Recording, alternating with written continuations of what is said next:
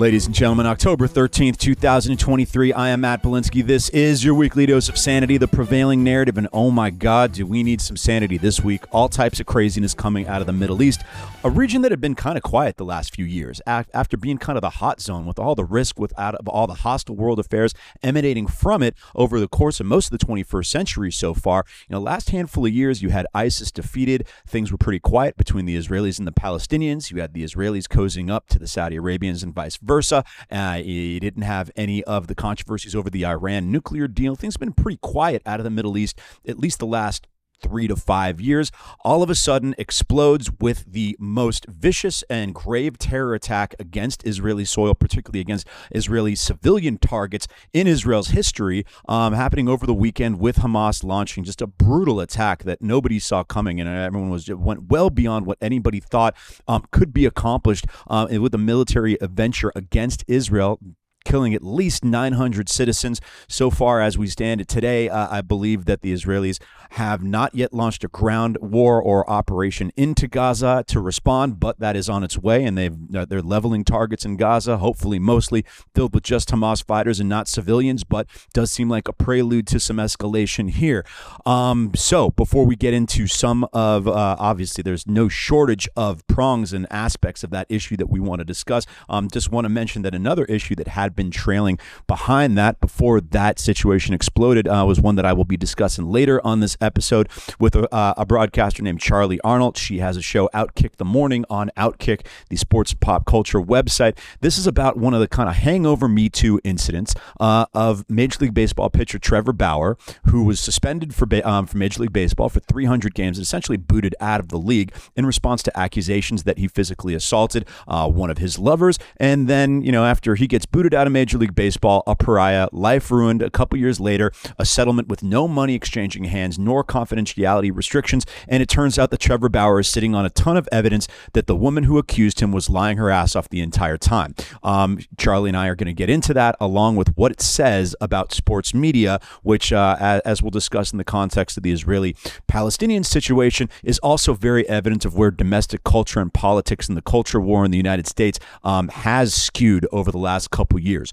But first, let's get into the Israeli-Palestinian issue here. And there's just so much to digest. There's so many different aspects of this conversation that are relevant, but there are kind of three that I want to focus on for the purposes of this conversation. One is the moral culpability. And obviously, that's what the battle on social media and the public discourse is about right now.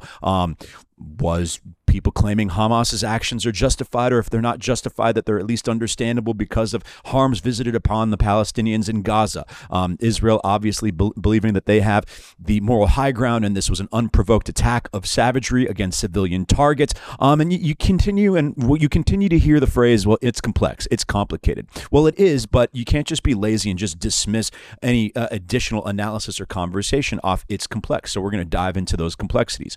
The other prong of this conversation will be geopolitical geometry. What's going on more largely in the region amongst sovereign actors like Iran, Saudi Arabia, the United States? How do the geopolitics play into and are affected by what transpired this weekend? And then also, as I said, what does this reveal? Because a lot of what's going on right now, in America domestically, is a lot of people are showing their true face. A lot of people are masked off about a lot of sympathy for some just completely unacceptable actions by Hamas, and that's revealing where a lot of views that certain groups, particularly kind of progressive millennial activist groups, and a lot of students on campus and a lot of young people who seem to be ascending to some pretty significant positions of power, hold some views that have kind of been in plain sight for quite a while that are pretty repugnant, and it's now finally being revealed. It's finally being exposed in their response to the Hamas attack this weekend. So those are the three main topics that I want to address. The first one being,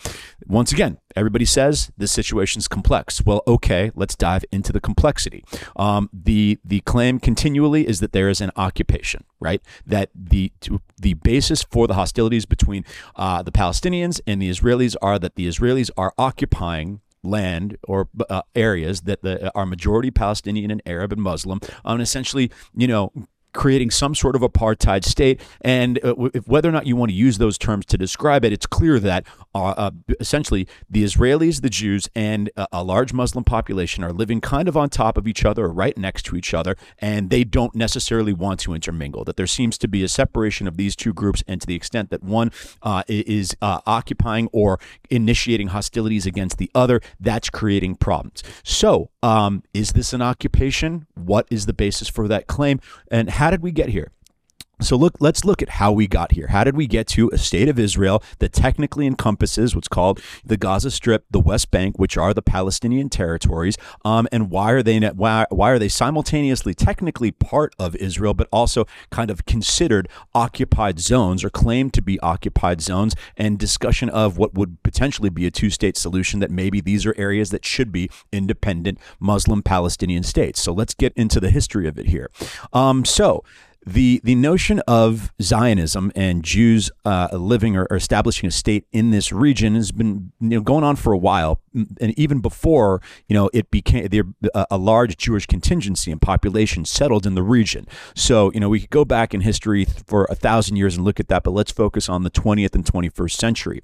1937, a Peel Commission. This was when stemming after the Ottoman Empire essentially coughed up this land. It was kind of historically known as Palestine. It was under the Ottoman Empire for centuries, then was under a British mandate, a British protectorate, as issued from the League of Nations after World War I. And so those are the conditions in between World War I and World War II. 1937, the Peel Commission tries to create, a Jewish and an Arab state next to each other in this region. The Arabs rejected that.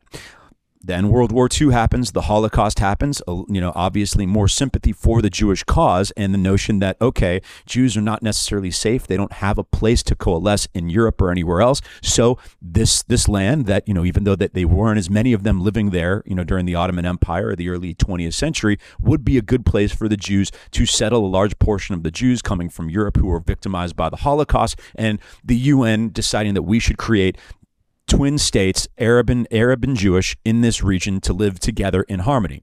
The Arabs rejected that as well. They waged war against the new nation of Israel, and the Israelis beat them.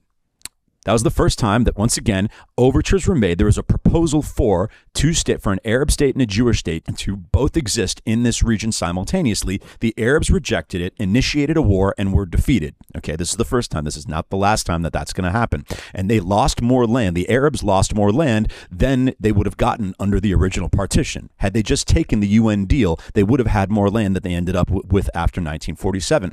1967, 5 Arab nations gang up on Israel, initiate an attack against Israel. Israel wins yet another war against its Arab neighbors, conquering Gaza, the West Bank, and Sinai in a defensive war. The Arab League declares 3 no's: no peace with Israel, no recognition of Israel, and no negotiations with Israel. Okay, so what's happening? What is this trajectory and habitually occurring here is that Israel, simply the Jewish population, simply establishes a state, is trying to exist, and its Arab neighbors, who outnumber them something like, anywhere from 50 to 100 to 1, depending on how you define it, continue to initiate military action against them. The Israelis defeat them, take over additional land, and then are claimed to be occupying that land. So it puts them in a bit of a difficult situation, because after your neighbor launches an attack against you from neighboring land and you defeat them and overtake that land, what are you supposed to do?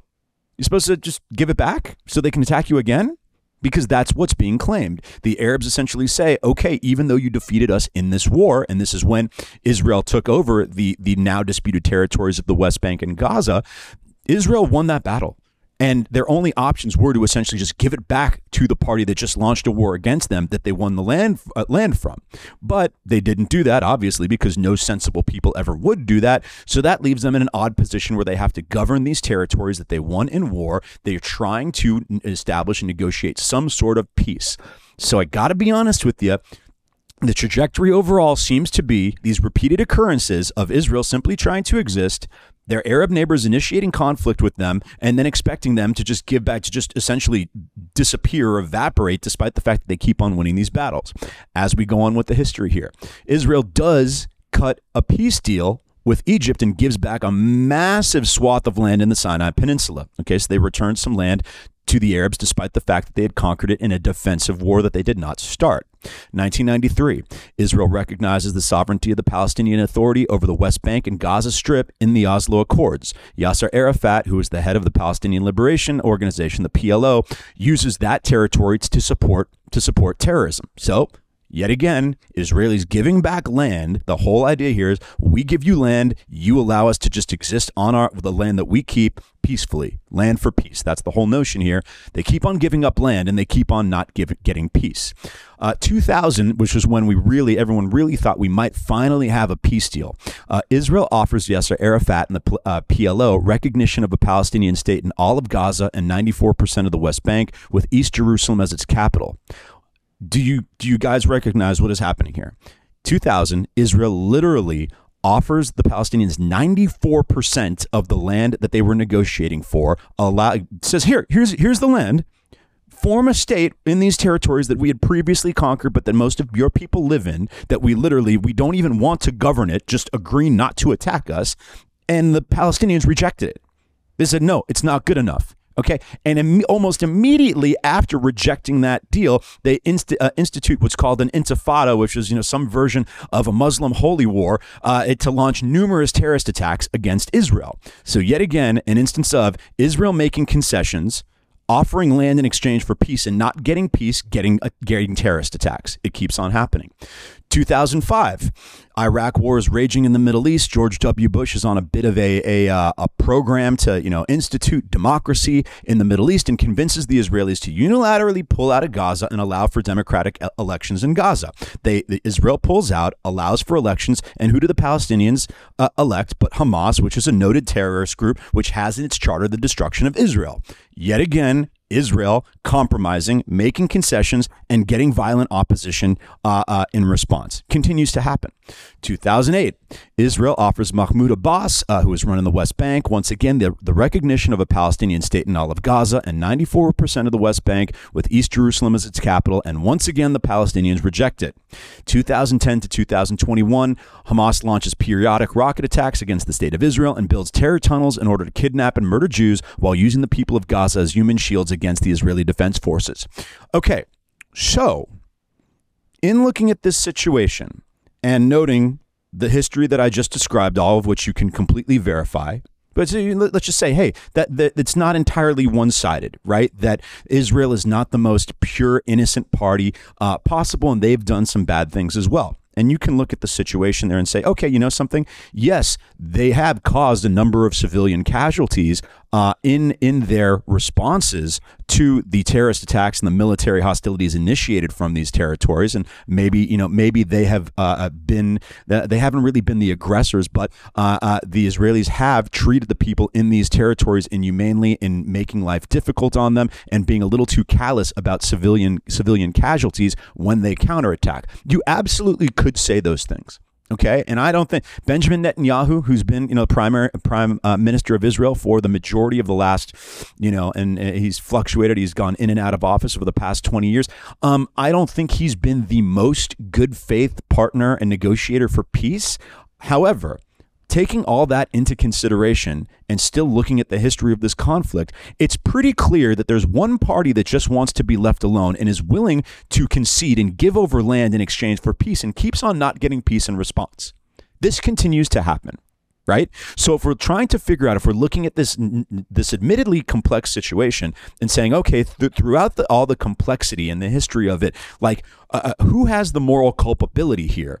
The eventual moral culpability seems to fall on the party that continues to not negotiate, that continues not to concede, that continues to initiate the hostilities and the violence in response to the other side making concessions. So you could see, if you're a rational observer living in Israel, when you continue to make concessions and continue to have those concessions met with violence, that all of a sudden that there might be a lack of trust on that side. That would seem what a rational observer would land on as their conclusion. So if you want to go, once again, do your own research, Go look into the history here. Maybe you think that I'm overlooking some Israeli atrocities, and that the Israelis are such the more militarily dominant party that it doesn't matter that, and that the Gazans are so oppressed and their lives are made so difficult and uncomfortable by the Israelis that this is all warranted. I think that's a completely bankrupt notion. I think that it is the incorrect conclusion. Okay, if you're looking at the moral culpability here, particularly through the history.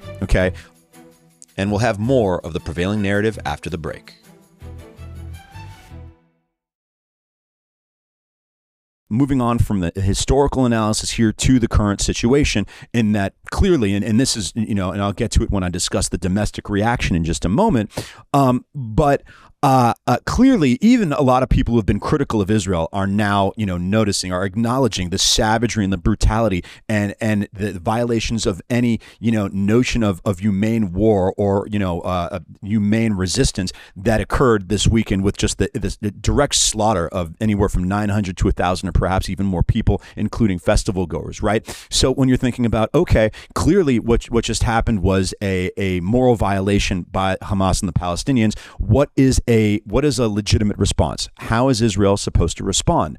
And look at the situation that Israel is faced in. Hamas essentially has woven itself into the civilian population and the civilian architecture of the Gaza Strip and that these urban landscapes, right? In that essentially, in order to respond and go after Hamas, you essentially there is no choice. You have no choice but to attack targets. You go and send a missile towards what you know to be a Hamas installation. Well, it's right next to an apartment building. Okay, and beyond that, as has been proven, everybody said, a lot of people who are casual observers of this situation hear claims like that Hamas sets up his military installations or weapon stockpiles in hospitals and schools to use the people in those, the students and the patients in those schools and hospitals essentially as human shields in order to risk additional civilian casualties to make the Israelis look bad. You hear that claim and you think, nah, it's too crazy. There's no way that that's true, but it is true. Okay, even my guest from a couple weeks ago, Richard Hanania, has a Palestinian Christian lineage, and he's not necessarily pro-Palestinian, but he's not a super enthusiastic pro-Israel commentator. He even tweeted this out. He said, that's something I thought was too crazy to be true, but I went and investigated it, and it's been verified by dozens of sources, Western sources, European sources, U.S. sources. No, this is what Hamas does. Hamas essentially is embedded in the civilian life of the Gaza Strip, so it makes it essentially impossible for Israel to respond without also incurring civilian casualties on the Palestinian side in Gaza. Beyond that, those who are being critical of Israel right now are essentially telling Israel that there's nothing that they can do, that literally there's no responsive action they can take against Hamas or the Palestinians in response to this provocation. Because if you do things like this, if you cut off electricity, if you cut off supplies, if you say, something, we've allowed this humanitarian aid to flow into Gaza over the last couple of years, Hamas is just intercepting it, and instead of using it to build a productive society for their citizens, they're using it to build terrorist capabilities, which is what they're doing. You're essentially, the Israelis are left with no option. But this is, of course, nonsense. This is insanity. Okay, so another former guest of mine, Wilfred Riley, seems to be one of the more clear-headed thinkers on this entire topic and acknowledging some of the practical realities once you get past the bumper stickers of the occupation and Palestinians are living in an open-air prison. Well, hey, they're living in an open-air prison. It's interesting how the inmates in this open-air prison seem to be able to accumulate massive stockpiles of weapons. You see any other prison situation where the prisoners are able to, essentially create a stockpile of weapons that could take out half the countries on earth?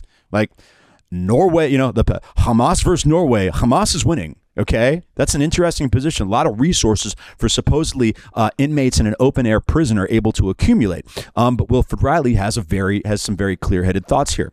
For instance, you do not have a moral duty to feed your enemies or keep their lights on for free during war. The excessively empathetic need to be kept far away from all positions of power. Wilford acknowledges just the realities of war. When when another group attacks you, what simply the rules of engagement are that have been, Western society and humanity have operated on for thousands of years. As he mentions, Hamas committed acts, mass rapes, border breakings, hostage taking that have been defined as acts of war in the West and the Islamic world for at least 1,500 years. They are now on the receiving end of a military campaign that will cause unfortunate collateral damage. This is not hard. The idea that if someone starts a war with you, they can avoid fighting by locating their military bases near where humans live is so insane that I don't even know what to say about it. That's it. Okay, in opposing a contrary sovereign military force attack the Israelis. Now, essentially, the Israeli critics are telling them that they cannot respond, they cannot counterattack because those enemies are now hiding behind civilians. Okay? Do you understand how crazy this is? Do you understand how illegitimate the Palestinian position here, or the Israel critical position is here, in saying that, well, if the people that you're attacking are adjacent to or woven into the fabric of civilian life in the territory that you're going after them in, you can't attack them. They're essentially left with no response. Okay, so yet again, I'm wondering what is, while I could certainly find some fault with some of the smaller strategic steps the Israelis have taken, and then Benjamin Netanyahu has taken in some unnecessary settlement activities in the West Bank, in cozying up to what I do think are some relatively zealous, kind of hysterical, ultra-Orthodox Jewish groups that I do not think are that interested in peace negotiations. I can find some fault, some criticism of specific strategic initiatives. However, beyond that, the ultimate culpability of what do you want the Israelis to do? You essentially want them to stand there and allow themselves to be attacked. And in response, if the Gazans are saying, Hamas is saying, you need to remove every military installation or all military presence from Gaza, you're essentially telling the Israelis, you now, from the territory from which you were attacked, you now must not just not attack them, you must remove all your oversight, all your surveillance and intelligence, and all your military, and allow yourself to be attacked again. That is what you're telling the Israelis they need to do. It is, of course, illegitimate. So the next aspect of this situation that I think warrants discussion is what I'll call the geopolitical geometry. What's going on with the other sovereign nations in this region that are involved in this conflict? What are the consequences, motivations? How does this all shake out amongst them? So there's an interesting dynamic in the history of this conflict, in that this used to be a battle between Israel and other hostile sovereign nations, right? It was Syria, Egypt, Jordan, a combination of them, Lebanon, attacking Israel. War is typically fought amongst nations. That has not been the case the last 20, 30 years. The other sovereign nations have not attacked Israel, and it's all been a battle between these guerrilla forces or these terrorist organizations like Islamic Jihad, the Islamic Brotherhood, Hamas, Fatah in the West Bank against Israel. It's not really a battle amongst nations anymore. So what has been happening?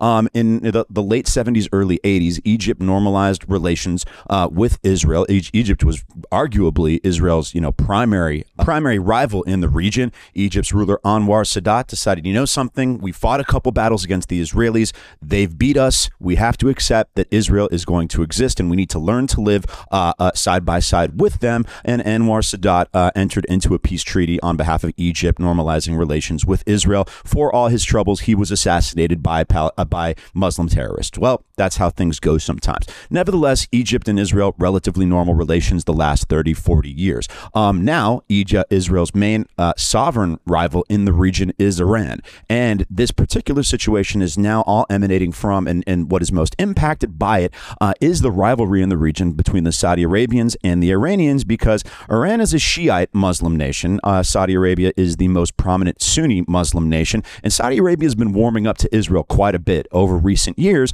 because they're arguably more concerned with the rise of Iran than they are concerned with Israel. So there's been a coalition forming between Israel and the Saudis and the Sunni nations on the one hand, and Iran on the other hand. Iran, being that they do not want that coalition to come together as a counterweight to them in the region, has been arming Hamas, even though Hamas is a Sunni group, although there's somewhat, Iran is willing to cast aside their hostilities with the Sunnis to fund Hamas because they know that their weapon, they are able to weaponize that against the Israelis. Iran mediated a truce between Syria and Hamas a few years ago in 2017. They've been very vocally supporting Hamas. They've been willfully funding them, give them about $100 million a year. In 2021, a member of the Iran Revolutionary Guard stated that all Hamas rockets were created with Iranian support. So, Iran has been very blatantly and transparently funding Hamas for quite a while now. As I mentioned, simultaneously, warming of relations between Saudi Arabia, some of the other Gulf nations, and Israel. It's an open secret that Saudi Arabia and Israel share a lot of military intelligence. Also an open secret that Mohammed bin Salman, the new ruler of Saudi Arabia, at least about 5-6 years now, is more of a Western-oriented leader. He wants Saudi Arabia to be absorbed into modern society, into the West, for a lot of business purposes. A lot of people in the LA business community can tell me about meeting with representatives of MBS, Mohammed bin Salman, because he wants to get involved in Hollywood tech. He wants to Westernize Saudi Arabia, and part of that has been a warming of relations and an aim towards normalization with Israel. One of Donald Trump's foremost foreign policy accomplishments were the Abraham Accords in 2020 that were a set of accords that set the table for a broader peace deal between Saudi Arabia and Israel. This attack was primarily motivated by Iran's desire to bust up that coalition, to make sure that peace deal does not happen, and mission accomplished. You go search anything about this topic on the internet right now. All the foreign policy experts are acknowledging that peace deal is now done. Why is that peace deal done? Because Saudi Arabia is able to, the Saudi Arabian royal family are able to rule, they're able to maintain their power, keep most of their citizens in a subservient position as long as they don't get too pissed off about it. It's like, hey, royal family, you can maintain 97% of the wealth in this nation as long as you keep us fed, keep everybody alive, and don't piss us off too much. However, the millions and millions of Saudi Arabian civilians, non-members of the ruling class and royal family, will allow the Saudi Arabian royal family to maintain power as long as they don't seem to be too on the side of the Israelis against the Palestinians. So go look at a Politico article. The Saudi-Israeli deal is in tatters. CNBC, U.S. officials have been spending a lot of time in Israel and in Saudi Arabia. There was the prospect of a deal, maybe if not by the end of this year, the beginning of next year. People were giving it a 50-50 chance. Right now, you have to give it a 0 chance. The Saudis just won't be able to go forward with this right now. Part of the deal would have been Netanyahu reaching some sort of accommodation with the Palestinians, and that's not going to happen right now. So yesterday it was reported that Mohammed bin Salman met with or spoke with Khamenei and the leaders of Iran for the first time in years yesterday to kind of express solidarity with the Palestinians. And that's unfortunately just how this thing is going to go. The Saudi Arabians cannot be transparent about normalization of relations with Israel during any period where it's seen that Israel is killing Palestinian civilians, even if, as we've discussed, that is unfortunately a justifiable result of conditions of war. But regardless of the reality of that, Saudi Arabia can't be cutting an Israeli peace deal anywhere near those circumstances. So that deal is definitely off the table, at least for a couple years. Iran, a big winner of this situation. And also, as I've described and kind of conceiving of whether or not World War III is going to break out and escalate, that risk, the scenario of risk there is that in response to the Gaza invasion by Israel, Iran attacks Israel from the north. The U.S. intervenes on behalf of the Israelis, and this thing spirals out of control. I don't think that's going to happen for the reasons I just described. Iran has already accomplished its goal. Iran wanted to break up the Israel-Saudi Arabia peace accords and the coalition against them, and they've done that at least for the time being, at least for, the next 2-3 years. No Saudi Arabia-Israel peace treaty is occurring. And Iran, why would Iran actually go and escalate this conflict and risk their oil profits, risk their safety, the safety of their citizens, if they've already accomplished their main objective? And unfortunately, they have. And for the last prong of this issue that I want to discuss, we cannot forget the American culture wars, because this is a defining moment for these culture wars that have been festering now for about a decade, in the exposure and the revelation for a lot of people that there really has been a cancerous element growing on the progressive side from this progressive activist movement, and that, something that a lot of people could really ignore when it manifested itself around some movements like Me Too or Black Lives Matter or the diversity, equity, and inclusion apparatus and things of that nature, that people, a lot of stuff that people could convince themselves was righteous, or they could dismiss some of the more toxic elements of it, but they can no longer dismiss it. It's kind of typified by a tweet by a writer named Julia Ioffe, I believe is the way that she pronounced her last name. She's a writer for The Atlantic and a pretty left-of-center progressive writer. She tweeted out, "Until the last few days, the phenomenon of Western lefties defending barbarism in the name of a desired utopia, egalitarian ideal, was a historical abstraction to me."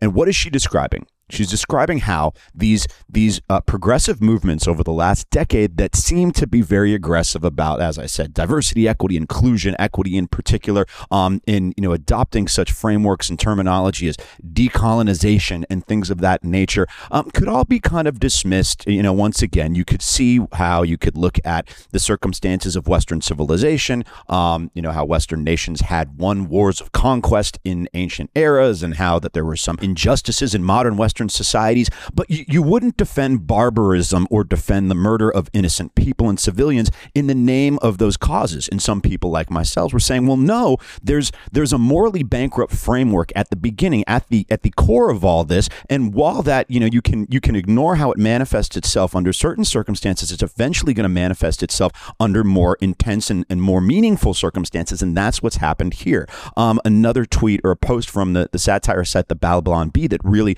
once again, I think encapsulates all this is, and this is a joke, but Harvard student leaves lecture on microaggressions to attend Kill the Jews rally. And it's like, but that is the moral framework that they've been operating under, and the exposure of what a lot of campus groups, a lot of students, a lot of administrators at the top universities in America have been, how they've been reacting to this situation over the last week or so has really opened up the eyes for a lot of people. And let's look at some of that. You've got Northwestern's Middle Eastern and North African Student Association putting out a statement that they grieve for the martyrs and civilians lost in this time. Columbia University's Palestinian Solidarity Group, we remind Columbia students that the Palestinian struggle for freedom is rooted in international law under which occupied peoples have the right to resist the occupation of their land. Over 30 groups at Harvard said of the 1,200 Israelis who have been slaughtered that the apartheid regime is the only one to blame. You've got a Yale professor, Zarina Grual, saying settlers are not civilians. This is not hard. The amount of people who are supposed to be members of sophisticated, sense-making, important organizations and universities, the top higher education institutions in America, are justifying the slaughter of civilians based on, and what are they justifying it on? It's this broken moral framework that has taken over in the progressive movement over the last decade. And it used to not always be like this. As I've said before many times on this podcast, I was a Democrat voter till pretty recently, right? All the way through the Clinton years, the Obama years, even up to the into the 2010s. Then all of a sudden I start noticing some really toxic stuff coming from that side of the aisle around 2013, 14, the demonization of the notion of colorblindness, and like, wait a second, didn't we just spend 30, 40 years trying to get people to judge everybody on the content of their character and their behavior as opposed to their skin color and identity characteristics? And all of a sudden that gets dismissed. The notion of decolonization. I was like, oh, wait, there were a number of wars of conquest fought during ancient pre-industrial times, and there were some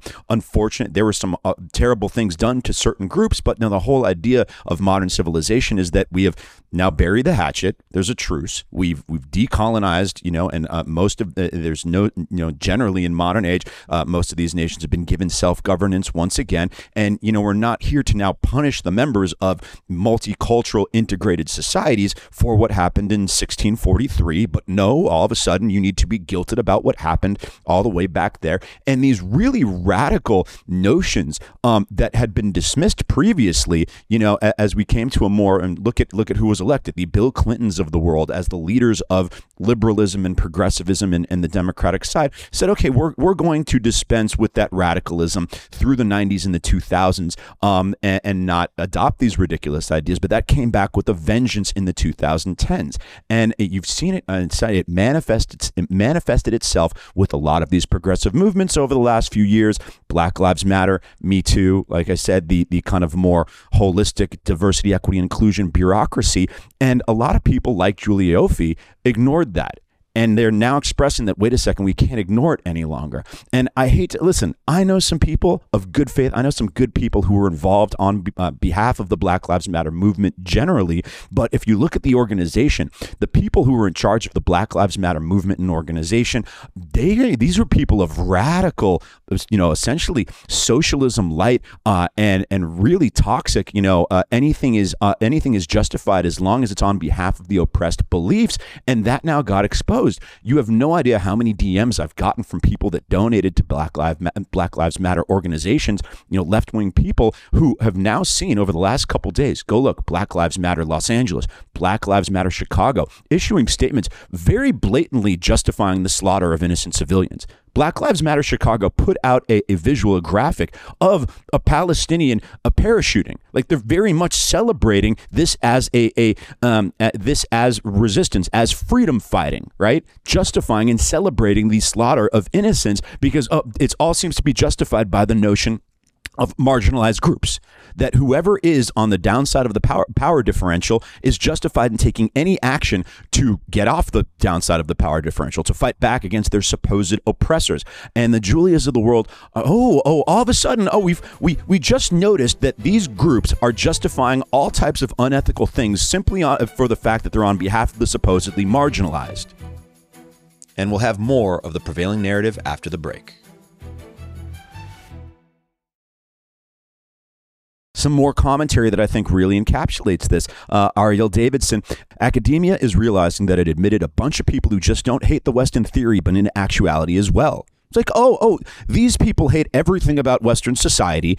They hate our entire systems, our structure, our cultures, and want to bring it down. It's not just a matter of identifying a few instances or pockets of injustice and ironing those out and making those right. No, they want to bring the entire system down. They hate everything about our civilization and our nations. And it's been a really revelatory moment for so many people. Like I said, tons of DMs. Man, I can't believe I donated to that organization. I really had no idea. I mean, this was a real wake-up call that these movements that had this facade of righteousness that seemed to be fighting on the cause of the just and the righteous were total bullshit. No, it was just resentment. It was just wanting to break down that they believed that they were on the downside. They were the marginalized in whatever the system is that's currently operating. And so they wanted to take the system down just to elevate their own power. They finally woke up to this. Another Twitter comment, there's only two positive things that have come out of this conflict. It ripped the mask off the most obnoxious HR department hall monitors on the internet, and we don't have to be gaslit about what they mean by decolonization of America anymore. Decolonization, what a ridiculous notion in 2023. This one, apparently this is a cultural influencer. Her name's Najma Sharif. In response to, literally the day after the massacre, this was her response. What did y'all think decolonization meant? Vibes, papers, essays, losers? She's very much celebrating and justifying the slaughter as a tool, as a valid method of decolonization and fighting back against the oppressors. This tweet got 77,000 likes. 77,000. That's how many people support this way of thinking. And I think there's so many people that got, casually involved on behalf of some of these progressive movements, kind of casually supported it. Weren't, they might have gone to a march in 2020, donated $200 to Black Lives Matter, and that, they're whatever company they work for hosts a bunch of DIE sessions and they'll tacitly participate in those, not really push back against it. They didn't realize that there's a common thread that runs through this entire movement that justifies all this, that is toxic, that is unethical. And so I keep on coming back to all these people, and a lot of these people who, when I started speaking out against this stuff, let's call it 2015, 2016, a lot of people thought I was overstating it. I was exaggerating. A lot of them were like, Matt, why you're overstating what this is going to mean. This isn't going to impact society at all. I was like, do you realize this is now the governing ethos of our most important institutions? You can dismiss Harvard all you want. Yale, the people who come out of these institutions still get the most important jobs. And the whole notion that, as soon as they get into the real world, they're going to wise up, or they're going to be punished. No, their culture, their beliefs now dominate all the institutions. This is who gets to dictate the terms internally at big think tanks, public organizations, corporations, right? This stuff matters, and all of a sudden everyone's, oh my God, I cannot believe that this is what's going on at Harvard. It's like, this is important stuff. Right? If you let it grow, it's a cancer. If you let the cancer metastasize, as it has, you wake up and you have a society like this, where you have tons of groups that felt comfortable celebrating the slaughter of innocent civilians. You want to know why? Because all their other stupid ideas didn't get any pushback. For the last 10 years, they've been operating with impunity. They've been expressing these toxic, horrendous ideas and been celebrated. They get all the important jobs. They get, sorry, got to meet our diversity numbers. Okay, so whoever happened, this they, them, who was the head of the NYU Law, the New York University Law School, top five law school bar association, sent out a statement expressing complete solidarity and celebration of Hamas's activities here, all in the name of the oppressed. All in the name of decolonization and whatnot. I was like, wait a second, did you guys not realize that this is what we were cultivating amongst the highest echelons of academia in the professional world? Were you asleep for the past 10 years? People like Julia Ioffe were. When she tweets this out, until the last few days, the phenomenon of Western lefties defending barbarism in the name of a desired utopia was a historical abstraction to me. Well, you've been asleep for the past decade. This isn't a historical abstraction, okay? They've been celebrating low-level barbarism, some version of toxic inverted morality for the last 10 years, and you've been indulging it. A lot of people out there have been indulging this stuff. And finally now, when it's not so cute anymore, it's not so casual, this is how it eventually was. It was inevitably going to manifest itself, and a lot of people are waking up to that. If I am looking for a silver lining to this entire situation, it is the exposure of these people as moral frauds. Complete and utter moral frauds. So that's it. I hope I have given you a grounding in the history of this conflict, some of the contemporary geopolitical concerns, and an understanding of how this has impacted or exposed a number of aspects of the American culture war. And obviously this is going to reverberate across the fissure, across America's cultural fissure and this culture war for quite some time now. But it has been revelatory, as I hope will also be revelatory is my conversation in just a moment with Charly Arnolt. Another incident that, once again, you can separate it from what I'm discussing now, but it all ties together. There's a common thread, an instance of an exposure of one of the big Me Too incidents around Major League Baseball pitcher Trevor Bauer, where he was demonized, had his life ruined, and now has exposed that it was based on complete false accusations that he can very clearly prove were done just to extort him by a female accuser. And the media, it doesn't seem to be, that legacy media at least does not seem to be too interested in commenting or acknowledging that they were wrong and they ruined his life based on false assumptions. Right. So we're going to express that and we're going to discuss that in just a moment.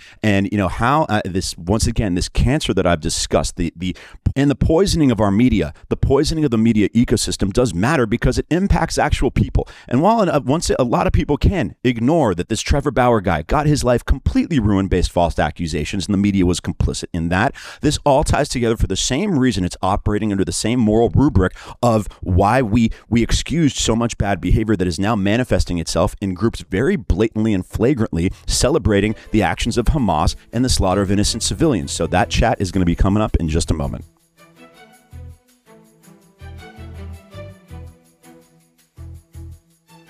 It's 2023 and we've reached the epilogue or perhaps the hangover phase of Me Too, where situations that arose in the hysteria of prior years can now be seen more clearly. One such situation was that of Major League Baseball pitcher Trevor Bauer. Bauer was accused of sexual assault and misconduct by multiple women. The legal system appeared to absolve him with no arrest nor charges being pressed and dismissal of a petition for a restraining order by one of his accusers. But that did not seem to matter to Major League Baseball, who suspended him for over 300 games, nor the sports media, who universally condemned him as a sexual predator and essentially drove him out of the league. Now evidence has come to light that Bauer was innocent all along, the victim of a blatant extortion attempt by one of his accusers, Lindsey Hill. This incident and its treatment in the sports media has much to teach us about how the court of public opinion works these days. Here joining us to discuss is Charly Arnolt, who hosts the show Outkick the Morning for sports and culture site Outkick. Charly, thank you so much for joining us. I am so excited to be here. Thank you for having me on. My pleasure. So I gave kind of the 10,000-foot view of the Bauer situation. Maybe you can give us a little bit more in terms of detail about the accusations and the recent facts that came to light absolving him. Yeah, well, it's really a shame what happened to Trevor Bauer, but it's not something new. It's something that we've seen happen to not just several athletes, but several men throughout the past several years as the Me Too movement has really gained traction. Trevor Bauer, obviously a star pitcher for the Dodgers, he had accusations brought against him by a woman. We, at the time did not know her name. Her name will just, for the purposes of being able to reference her easily now, Lindsey Hill. She made accusations that he sexually assaulted her during one of their nights together. And specifically, she said that he choked her out.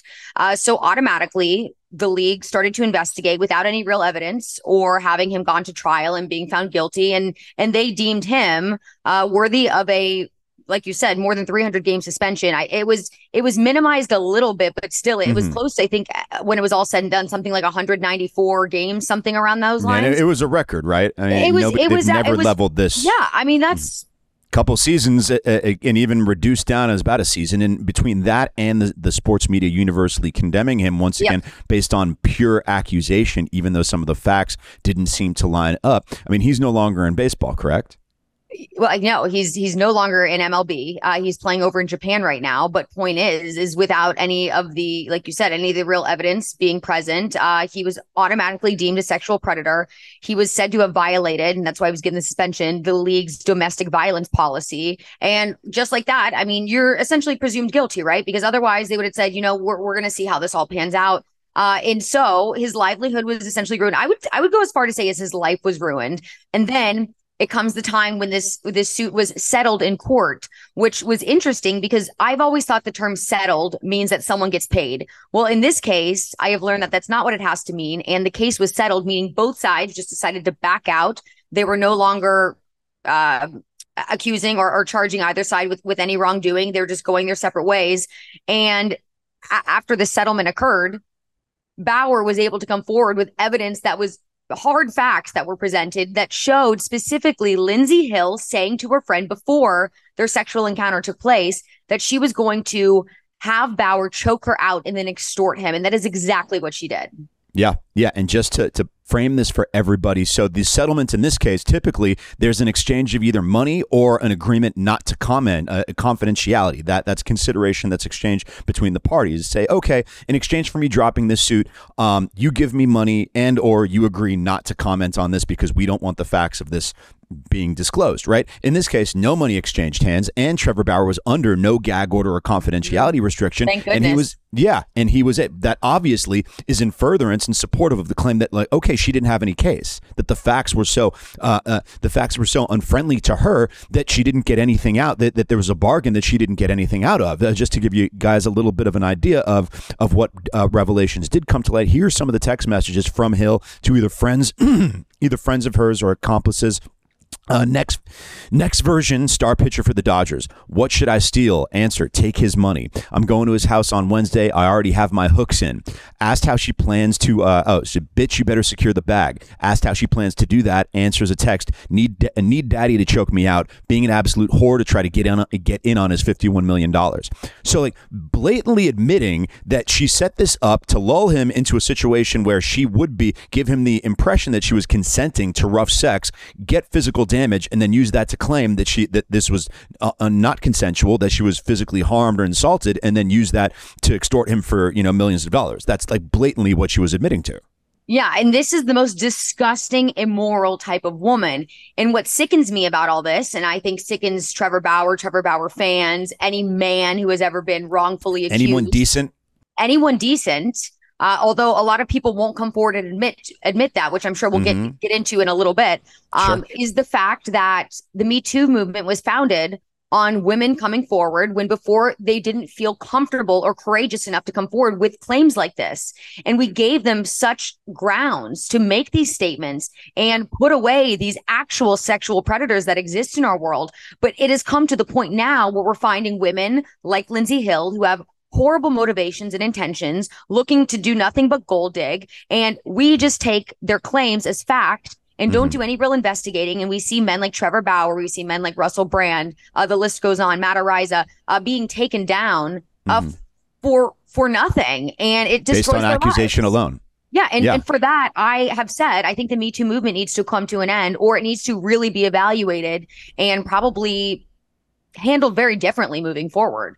And how it's handled, it's the media's kind of been the steward of Me Too, right? And that the media exposing these stories, writing about them, how the media reacts is kind of the gauge and the barometer of what's going on with Me Too and the relationship between the genders and whatnot, and what the societal standard is for abuse or misconduct, right? And it's really interesting how the media treated this situation, because and this is something that comes up often, the accusation gets a ton, they see it all the time. The initial accusation gets 10,000 likes. The retraction and apology gets 600 likes. And this is something that keeps on repeating itself over and over because, once again, the legacy media universally condemned this man based on accusation, and we'll get to why they didn't have such a great relationship with Trevor Bauer in the first place. But now, with these revelations that he was completely extorted, that the victim was completely lying, that this man was victimized and his life ruined based on false claims, and you'd think that the media, if they were acting ethically and decently, would account for that, would acknowledge that and say, hey, we got this one wrong, but they're doing everything to deflect from that. Here's how ESPN described the events, the revelations that you just described in terms of the settlement with no money exchanged, no confidentiality restrictions, and exposure of Lindsey Hill's text message. This is how ESPN put it. Former Major League pitcher Trevor Bauer and a woman who accused him of beating and sexually assaulting her in 2021 have settled their legal dispute, Bauer's attorney shared in a statement. If you just read that headline, you have no idea what happened here. You have no idea that it was not a set. You would get the impression anybody walking away from reading that headline would feel that Trevor Bauer settled this case like anything else and paid his accuser to go away. But that's not what happened. Well, just like I told you before, I mean, unlike you, because you're actually an attorney, you read into and understand things much differently than us common folk. I would read that because even when I told you, I was so surprised when I saw, a settlement can mean that no one was paid off, that nothing ultimately ended up happening. I was mind blown. I was like, oh my gosh, well, this will make me now moving forward evaluate sentences like that very differently. But yeah, to anyone who is just reading and not given any of the other information, that's it. They're given this case was settled. It's done. He was not found, or he's not, going to go to jail, or, being charged with anything. You would just think that, oh yeah, he paid her off. So for me, this is a horrible misrepresentation, especially when you consider the fact that they were so quick to condemn him when he was accused of sexual misconduct in the first place. It was all anybody was talking about for a little bit. So you would think they would have the decency to go back and say, listen, we would like to offer an apology to Trevor Bauer because not only was he found to be not guilty, but horrible, disgusting evidence was found, to show just how immoral to absolve him.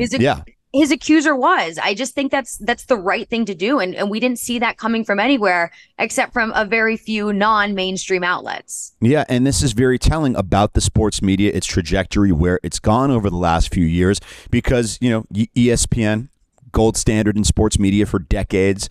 You had some more legacy media, digital offshoots, CBS Sports, Yahoo Sports, and the like over the past few years. The Athletic, which scrounged up a lot of writers and broadcasters from these legacy organizations, and they kind of all exist with a certain, within a certain single lane of cultural valence. That they've taken a bit of a leftward shift. That they've been conducive. They've been receptive to the progressive social movements of the last few years. And then two sports outlets, yours, Outkick, and then Barstool Sports, seem to be the outliers. They seem to be the media organizations that have sprung up in response to the leftward political turn of the legacy sports media and said, well, wait a second, this doesn't represent a lot of your audience. It doesn't represent a lot of sports fans. And so, if that appetite is not being served properly, we're going to serve it. And both of those organizations have served more traditional male and sports fan taste to great success. And it's interesting because they also happen to intersect with who's handling this situation more responsibly, because you go read the Barstool headline, and the Barstool headline was like, hey, yeah, Lindsey Bauer's accuser is shown to be lying, right? Shown to be a skank. Yeah, 100%. So it's interesting that the kind of alternative news, alternative sports media outlets like yours and Barstool seem in stark contrast to the legacy outlets. And it's not just about, celebrating more of a rah-rah frat boy style of sports, viewership and celebration, but in terms of even treating, treating incidents like this. Yeah, and I think it's also the way that men are viewed is the reason why there's a lot of mainstream media that won't give them a fair shake. I think something that I constantly talk about and something that's important for me to get a message across is the idea of toxic masculinity. It drives me crazy. I actually, on the first episode of my show, I wore a shirt that said toxic masculinity is hot because I don't think toxic masculinity exists. I think toxicness exists, but I don't think that it's assholes exist. We used to call toxic masculinity assholes. We're like, oh, that person's an asshole. You're a jerk. We didn't make it this entire categorical thing. Yeah, it doesn't mean if you're a man doesn't automatically make you toxic. If you're a woman doesn't automatically make you toxic. But I think a lot of people have just put men especially the most manly of men into this box, and they're considered to be toxic, when really that's just an idea that these ultra feminists have come up with in order to take the power away from men and give it to themselves. And that's what I see happening here. And that's why I feel like the Me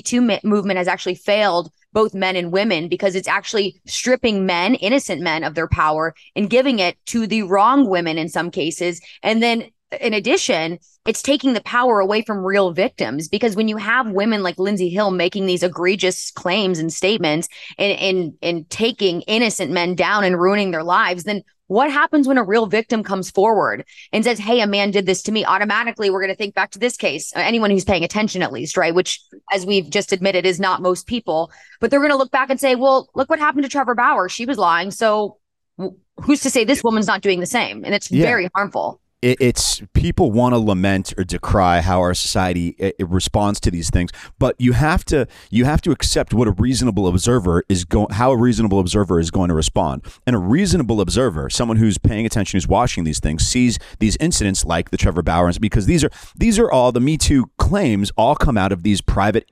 almost universally come out of these private interpersonal exchanges, right? So it's a matter of credibility.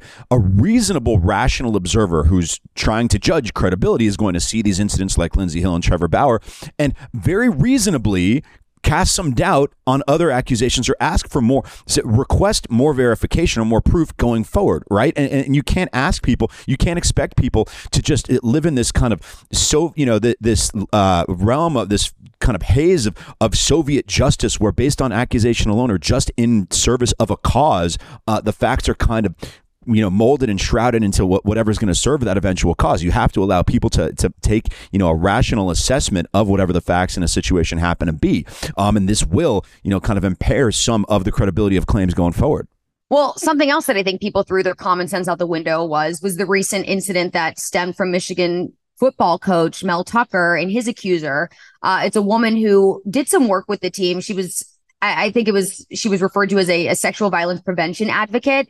Anyways, she claimed that she and Tucker had a non-consensual relationship, and therefore she was bringing these claims against him very publicly. And Charly, was it that they had some sort of romantic, or they had? So she claimed that she was getting inappropriate text from her. Got it. Yeah, and she claimed that he was masturbating on the phone with her, which obviously, as a woman, extremely uncomfortable, right? So automatically your brain says, okay, this is horrible. This woman, is misconduct. This poor woman, she was subject to such disgusting behavior by this guy who she probably felt, because of their relationship working together, that she was not able to push him off, or she was forced to endure such that he was in a power position. Yep. Exactly. But then you look at the rest of the information that comes out. There was something like 27 phone calls that took place between them, ranging in many of the cases up to 30 minutes. First of all, nobody talks on the phone for 30 minutes. I don't even care if it's your best friend or your parent. You are not on the phone with people for 30 minutes at a time. Not to mention on multiple occasions on the phone with someone 30 moments at a time. Some of these calls even taking place after she suggested that this disgusting conduct took place. Then there was also the text message of her wishing him a happy Father's Day after she suggested this disgusting behavior take place. So at that point, shouldn't we all just throw up our hands and say, okay, this woman is clearly not right in the head. And Mel Tucker has, whether or not, maybe he crossed a line because maybe he shouldn't have interacted with someone he works with in that manner. Listen, we all make some mistakes, but it was clearly consensual. That's the bottom line. And there's no crime being committed. Totally. And this is one of these things that falls in that case. And it's something I discuss often, where incidents that used to be dealt with on an interpersonal level, right? Something where there wasn't any violence, there wasn't any necessary misconduct, that there was some flirtation, there was some relationship there, and someone might have gone too far. And that the threshold for what rises to the level of a public controversy, or the type of thing that you go after somebody for, that you try to impair and harm their career. I mean, that bar has been lowered so much, and that's what indulges these types of people who seem to have their own agenda. Either they're pathological, they like attention, they have grievances, and they're using these public accusations they're weaponizing them. They're using as a tool to simply harm people they don't like. Well, and Ime Udoka comes to mind too. I know that was a few years ago, but the Celtics coach who was found to have had an inappropriate relationship with his assistant. When really it was just so clear to me from that very beginning. And I was actually a little more vocal about this. I'm like, listen, the woman's married. Obviously, if it comes out, that's horrible. Like her marriage Sure. probably goes under. She's painted as, a woman with not so high of standards or morals. It's just there's so many incidents of this where I just feel bad for men. And I felt this way for a while. And this was even Ime Udoka was when I was at ESPN. And I started talking about it a little bit. I started stepping out a little bit more saying, listen, I can't say that I find him in the wrong. Yeah, that these standards for public controversy are incorrect, are skewed, yes. right? And that whatever society's customs and standards are for what will harm your career, that will subject you to public controversy, embarrassment, that the media, that the sports media and the woke writers at The Athletic need to start getting all get up on their high horse and start lambasting you on social media. Whatever the standard for that is, it's skewed. It's not an appropriate or healthy standard anymore, and I think we can all agree to that. Yes. And having those inappropriate standards, kind of tossing all critical faculties out the window, is what gets us into these Trevor Bauer situations. But the media keeps on not learning its lesson, it seems. Yeah, it's keeps being repeated, but that's what happens because I feel like everyone on the left has to be on the same page, right? So they all decide, we, condemn certain types of men. Like we don't stand for toxic masculinity. We lift up feminists. And it's just interesting because, really the left is comprised, I would say it's kind of like a coalition of different types of people like on the fringe. And there's like tons of internal contradictions.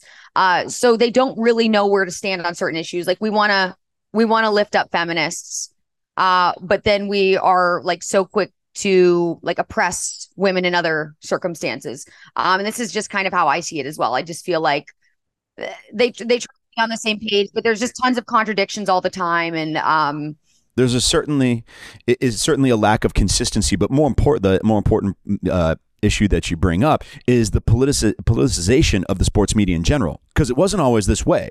Like sports was like kind of uniquely not political for so long. And I mean, I can kind of track, what I noticed myself over the course of the last 10 years, which is something that you seem to have noticed in parallel in your own way. And that you're sitting around one day, I was kind of a, pretty consistent, say, mild left of center voter in the late 2000s, early 2010s. I was on Twitter a lot. I wasn't a member of the sports media, but I was involved in a lot of sports discussions with a lot of people who worked at ESPN. They started following me because they liked my basketball commentary and God knows what. We shared similar political views. They were all kind of like moderate, mild left wing, Obama voter, but not super enthusiastic or progressive. And then all of a sudden, around in the period from maybe 2012 to 2014, 15, right around there, I saw this like really aggressive shift from all these writers. So once I did not make my money from working at any of these organizations, but these people were employed by ESPN, Yahoo Sports, CBS Sports, The Athletic, whatnot. And all of a sudden, as these networks started to take a turn in an aggressive political direction, they took an aggressive political turn as well. And I couldn't quite tell. I was like, are these people just trying to stay sanitized and stay in good graces at their network? Do they really believe it? Or is this just an interesting example of groupthink where you're part of this social group? Because now, like, think about like 30 years ago when everything was print, the person who worked for the St. Louis Gazette and the person who worked at the Orange County Register, they didn't interact with each other that much. Now, all journalists and even sports journalists, they're all on Twitter and they're all on Facebook, they're all on Instagram together, and they're interacting with each other every day. And so I was like, is this just an ossification of all these views of people who need to stay in the good graces amongst their social group and their peer group? Yes. It was really, you think that's what the explanation is? I think there's a few things. I think one, your opinions are influenced and dictated by your employer. You look at ESPN, Disney being their parent company. It makes sense, right? Where they need to fall. But I also think that it's not just the people that exist that already were at the companies. I think it's a lot of the hiring decisions. I mean, you see a lot of people being swapped out for different types of people. Sure. You see a lot more based on some interesting standards. You've got a lot of minorities being hired, which I mean, listen, we all can agree that everyone deserves a fair shake, right? Sure. But it should be always a meritocracy, and we have definitely lost sight of that. But I think that that's also what helps to influence decisions and create more of that we're all on the same page environment, because they are looking to only hire people that they feel will fit their narrative and their goals and their optics. And it's very obvious. I mean, even when I came to Outkick and Fox, I was unfollowed by several members of the media who I called friends, either ESPN and otherwise. And I got unfollows, and it all made sense to me. With the people that unfollowed me, I was never like, wait, why would they unfollow everyone? I was like, well, that makes sense. Oh, well, yeah. That makes sense. Good riddance. Right. But it's just sad, because I don't even really know that these people know what they're upset about. I think that everybody, I like to refer to people as sheep. And I think that's what a lot of people are. I don't even think that they understand politics. I don't even think they really understand like what's going on in the world and what they're upset about, or what they should be upset about, or what they should be pushing back against, or what they should be supporting. I think they just hear another person saying something. They say, okay, yeah, that sounds good. And that seems to be the consensus here. So I'll just go along with it. Yeah, but the dynamic that you just identified, which is, low information people who, attach themselves to certain beliefs or causes on low information, that's something that's always been active, right? That's always been at play in our society. What's interesting to me, and the interesting question to pose and try to answer, is why did sports media fall victim to this in a progressive left-wing slant over the last 8 or so years, right? Like, that's something I still can't quite wrap my mind around. And I feel like, your organization, your boss, I mean, it's something that he's, and Clay, and his success has kind of been a bit of an outgrowth of that. And him saying, similarly, the two guys who benefited the most from this are Portnoy and Clay Travis. Mm-hmm. And they're sitting around in the early 2010s, not particularly political, and just saying, well, wait a second, I don't know, I'm not, everybody else is going to shift, I'm not going to shift with them, I'm going to continue to serve more traditional male sports fan tastes. And out of that, you kind of become this victim, and it forces you to become political. And Outkick has embraced that a little bit more than Barstool has. But I think if you sit there and ask Dave Portnoy, he'd be like, yeah, I didn't think I was going to become some like figure of right-wing subversion against progressive causes. But with ESPN and the legacy media going so hard to the left and embracing all this progressivism, if you just try to have a normal sports media organization from 2010, it's like you're automatically identified as right-wing. Yeah, and I think that a lot of it's not even politically driven. I think in some cases we push to make it more politically driven just so it can have that stark contrast from the ESPNs of the world. But a lot of the issues that are being debated or expressed and talked about aren't a political issue. It's just you're coming at it with a just authentic common sense standpoint. Yeah. That a lot of people just can't grasp anymore, right? Everything has to be made into this. I mean, I looked at the most recent example. I mean, that the comments made on ESPN's new streaming series Skin in the Game, where the athlete compared the contracts to athletes to the new slaves, and like contracts were the new chains that are being put on slaves. And I'm like, I'm sorry, am I missing something? You are a athlete. This is your job that you chose. Get paid also very well. And also first of all, you get to play a sport for a living. Like, I'm so jealous. You're getting paid millions of dollars in a lot of cases to play a sport for a living. Okay. That's not a real job. All right. That's the biggest blessing that that could ever be bestowed on someone in their lives. 100%. And you are choosing to go down this path and sign this contract. You're voluntarily entering into an agreement as an adult. Yes. So for you to then say athletes are the new slaves, and then have this narrative push forward that, like, you don't say something on a platform like that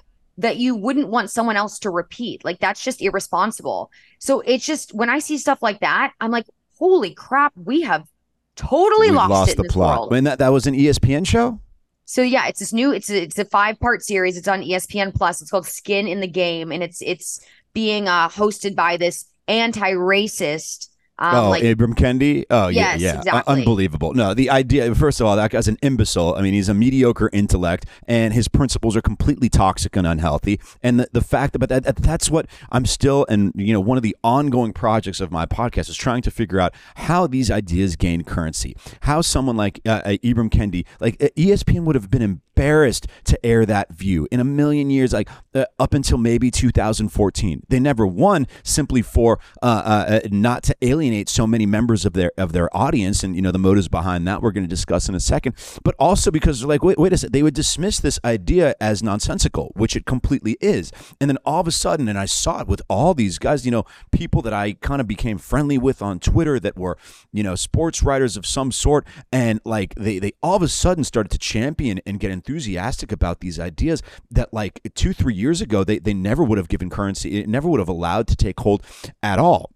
But that's what you're seeing here, and so and someone who has gone to one of the, now the kind of renegade alternative sports media outlets, like the people that are there. You think people who are still at these legacy outlets, they're just keeping their mouth shut? Do you think that they are just good company people? Are they true believers? Like, what have you noticed? Yeah, I think there's a handful of true believers. I think there's Yeah, I definitely think there's a handful of true believers. I think everyone else are sheep. And I think that then those who aren't sheep don't have the courage to speak up because they want to keep their jobs, which, listen, I get it. It's totally fair to not want to upset your employer, and you got a good thing going and you can just leave politics out of it. Just keep your mouth shut. All the power to you. I mean, it would be nice to have very ambitious, competitive fields in the first place. Yeah, Absolutely. It would be nice to have more people speaking up because there are some really toxic issues that are plaguing society right now. But I totally understand. But I also know that I have people in my inbox when I post things that are saying, "Oh my gosh, this is awesome! Thank you for posting this. Thank you for being a voice." And I'm like, could you publicly comment, because that would be nice to have other people see that you support me and that you feel this way. But that's just not how it goes. But I know that they exist. I have hard evidence that they exist, and it makes me very happy. Yeah, but it's just so unhealthy for societies and organizations to be operating like this with so many people sitting there, not just afraid There's no to air. free speech. If it's no free speech is gone. Yeah, here's I want to take that one step further, because we all, and it's a entirely a noble principle of free speech, but it's not just that people are unafraid to air their views. They're unafraid to air the more sensible view. They're unafraid to speak the truth. The accurate view is that the idea that professional athletes entering into voluntary contracts as adults, 18 ages or over, for millions of dollars is what every other person does in a capitalist economy that has obligations on both sides of that contract, and it is not slavery. Okay, the people who are now being intimidated into silence are the people who have the more sensible view. You're now afraid to express the correct view. So not only is it unhealthy that certain people are afraid to express their views and don't have freedom of speech as a basic foundational principle, the correct point of view, the more sensible, well thought out, rational point of view is the one that's being shrouded. Is the one that is being negated, and that's something that's gone on for way too long. And like I said, the outgrowths are the success of an Outkick, the success of a Barstool, and the ESPNs are sitting around there wondering what the hell happened, and a guy that I'm friends with and that I think you're a fan of too, Ethan Strauss, who instead of going to an Outkick or a Barstool said, something, I'm just going to write about everything that you're not allowed to write about at ESPN on Substack. And now he has a very successful Substack because he just said, he was a super liberal guy. He was more liberal than I was. And then he starts noticing. A lot of people were liberal back in the day. I would say put themselves on that side of things because sure. I think for a lot of people, especially when you're younger, you look at things from more of a social vantage point rather than practical. Sure. Yeah. And I think as you get older, you find that you do become more conservative because you're making money and you're seeing where your money's going and how. Sure. But the rubric changed. Oh, no. I'm not saying things didn't get more extreme. I'm just saying, I think a lot of people. Yeah, but I guess what I'm saying is that the view that made you liberal or conservative has changed, right? Because yes. I didn't change at all. I believe pretty much the same stuff that I did. It's gotten very extreme. It's gotten very extreme to where, you're like, oh wait, yeah. At first I was advocating for equal rights, which I still advocate for, but now it seems by advocating for equal rights, I'm also advocating for biological men to be let into the women's bathrooms, as an example. And women's prisons and so forth. Yes. Yeah. And things of that nature. And to that point, and once again, trying to understand why things went in this direction, and from one of Ethan's pieces on the Trevor Bauer situation, and it is when people try to explain all this stuff and explain this dynamic that we've been discussing, a lot of people grab for what I think is a lazy explanation of they're just doing it for clicks. And that thesis is that ESPN, that these legacy sports media organizations thought that it would be more prosperous, it would be a better financial decision for them to embrace these progressive causes, that they'd get more viewership and more clicks out of championing a Colin Kaepernick or putting a Jamel Hill on the air until she got, her temperature ran a little too hot and they fired her.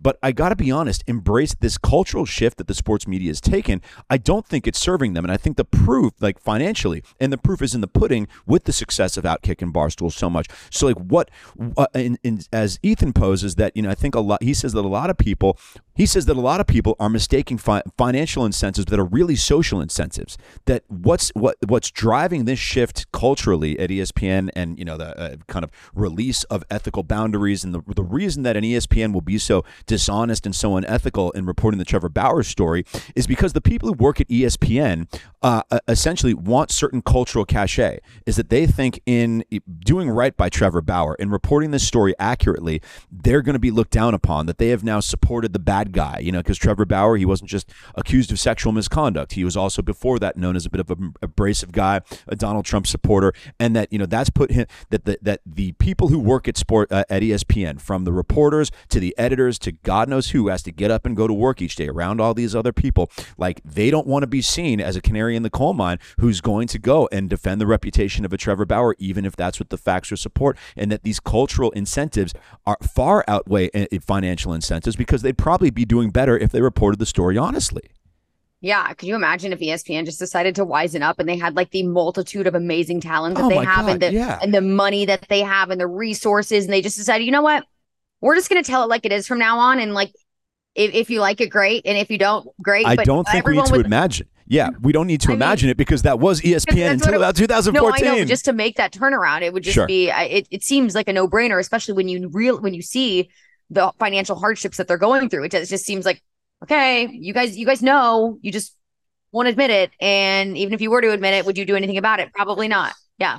Yeah, and well, it's what you see with CNN, right? Like, because once again, it's about the internal culture. CNN was realizing, okay, wait, now that Donald Trump's not around, we're circling the drain. We've lost all credibility. A lot of sophisticated, serious people no longer take us seriously, and it's because we operated as this kind of dishonest, very tabloid-driven, with this tabloid merchant Jeff Zucker steering the ship for a decade. So we're going to bring in the guy named Chris Licht, who's wants to bring us back to our more traditional principles of objective news. Not as much editorializing, not as much opinion. And internally, like, he was so rejected internally, he was fired after a year. Yeah, and he made a couple missteps on his own, but you're seeing it. And this is something, in parallel, the news media and the sports media are doing the same thing, where they're spitting in their audience's face. They're not providing as a high quality a product. They no longer operate as ethically, and all these answers are staring them right in the face, and they can't take corrective action. They can't do anything about it, because the people who work at their organization now ascribe to this modern, progressive ethos that will speak up, that will make it impossible for them to clean up their act. Yeah. I think they've gone too far down this rabbit hole to come back out is going to be a process, but I don't see it happening. I just, in fact, see it probably getting much worse, because I think we're just probably halfway into as bad as it's going to get. I don't know. You see a lot of things taking their time and the groundwork being laid, and when you think something has gotten horrible, then you find out a couple years later, like, oh my God, who knew it could get any worse? So Yeah, well, I always, my pessimism has served me well over the years, particularly in predicting a lot of things that had seeds planted in that phase that I mentioned where I started noticing this stuff. 2014, 15, we're going to keep on taking an aggressive turn. I'm hoping that some of the backlash here, and that, while they won't admit it, while ESPN won't take corrective action, clean up their act, that, the people there, it's kind of an unspoken understanding that, wait a second, we can't push this any further because, we're already suffering financially and reputationally from it. But over at Outkick, I'm interested. What is the view? What is the mandate? Because it does seem, maybe tell me if I'm interpreting it incorrectly, that Clay did not necessarily mean to be a political figure or want to be running an organization that was the fusion of sports, culture, and politics. But it kind of ended up how it's happening. And now that this outlet is looked to for common sense, objective assessments of political issues, that Outkick's going to embrace that and seems to be embracing it to great success. Yeah, well, I think that he approached it initially as just, this is we're going to approach things from a common sense standpoint, which a lot of it is. But I think there are a lot of topics right now that the mainstream sports media won't touch because they are considered to be more politically driven. And those are still in the wheelhouse of Outkick, obviously, because being owned by Fox, we do embrace those conservative outlooks in the stories that do take the more conservative twists. So that's kind of where that fell into play. There's a lot of media out there that is willing to get into politics, but only when it embraces the left's point of view. Whereas Outkick is willing to also cover and embrace the stories when it takes on the right's point of view. So I think that that's how it got a little bit more politicized. And I think just, Clay gaining as much traction as he did, and getting sucked into so many different things, talking to so many different people, I think that he himself got into more of that conservative political mindset where he started realizing that there was such a gap in the coverage of these types of stories that, why not? And then when Fox obviously offered to be a huge partner and ally, from there on, it seemed like a no-brainer. Yeah, it made all the sense in the world. Yeah. And so with all of this, where do you? I imagine that you're pretty high on on the continued fragmentation of the sports media landscape, and that the legacy organizations. There've been, as I said, a couple successful upstarts, but the writing's on the wall. I can't imagine that ESPN's going to be, or these other legacy outlets are going to be able to turn this around. You're just going to keep on seeing the outlet, the Outkicks and the Barstools. Yeah, and just independent people like Ethan. People are just going to start stepping out and being like, I'm going to do my own thing, because we are in a day and age where you don't need to be aligned with an organization anymore to speak to the customer. Exactly, to say what you want to say, to approach things from your authentic point of view, from whatever political side you're on. It doesn't matter. Like, you have the platform now. There's the Rumbles, there's the YouTubes, there's the X, the Instagrams. No one consumes media the same way as they used to.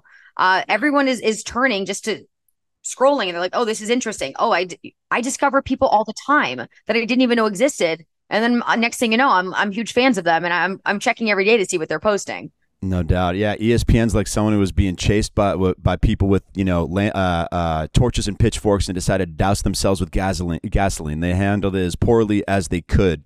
But the Trevor Bauer situation, just a perfect encapsulation of the downfall of the legacy sports media, their dishonesty, and the strange cultural turn that they have taken. And thankfully for, some of the alternative independent voices, whether it be Ethan Strauss, Outkick, Barstool, who, it even pains me to believe that these are politically oriented outlets. They just seem to be trying to serve your average traditional sports fan and give a common sense perspective. But you're getting the honest story from them a lot more than you're getting the honest story from the legacy media.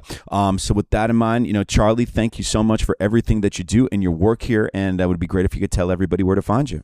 Yeah, so you can obviously find me. We've gotten a couple shout outs on Outkick. I host a morning show Monday through Friday called Outkick the Morning.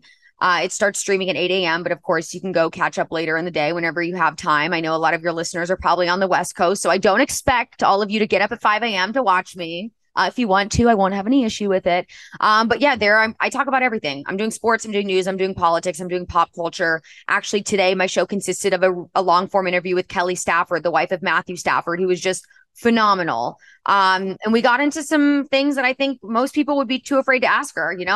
I was interested in, how it works with the WAGs, the wives and girlfriends of players. The WAGs. She obviously comes from a very sincere place. She met Matt before he was a big time star, but there's a lot of these gold digging, what's out there who don't come from the same point of view. So I got her take on that as well as a lot of other things. So she was awesome, but yeah, just what interests me, you're going to find on the show. So it's running the gamut. It's a lot of fun. So that's where you can find me. Then on social media at Charly on TV, CHARLY.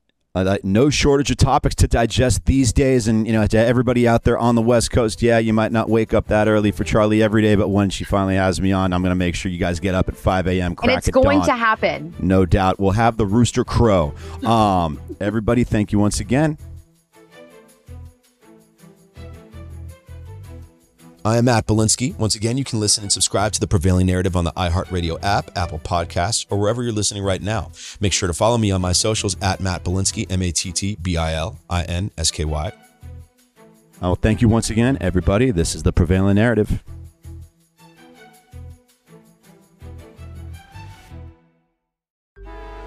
Traffic jams, tailgating, pileups. Ugh, the joys of driving. How could it get worse? The federal government wants to have a say in what you drive.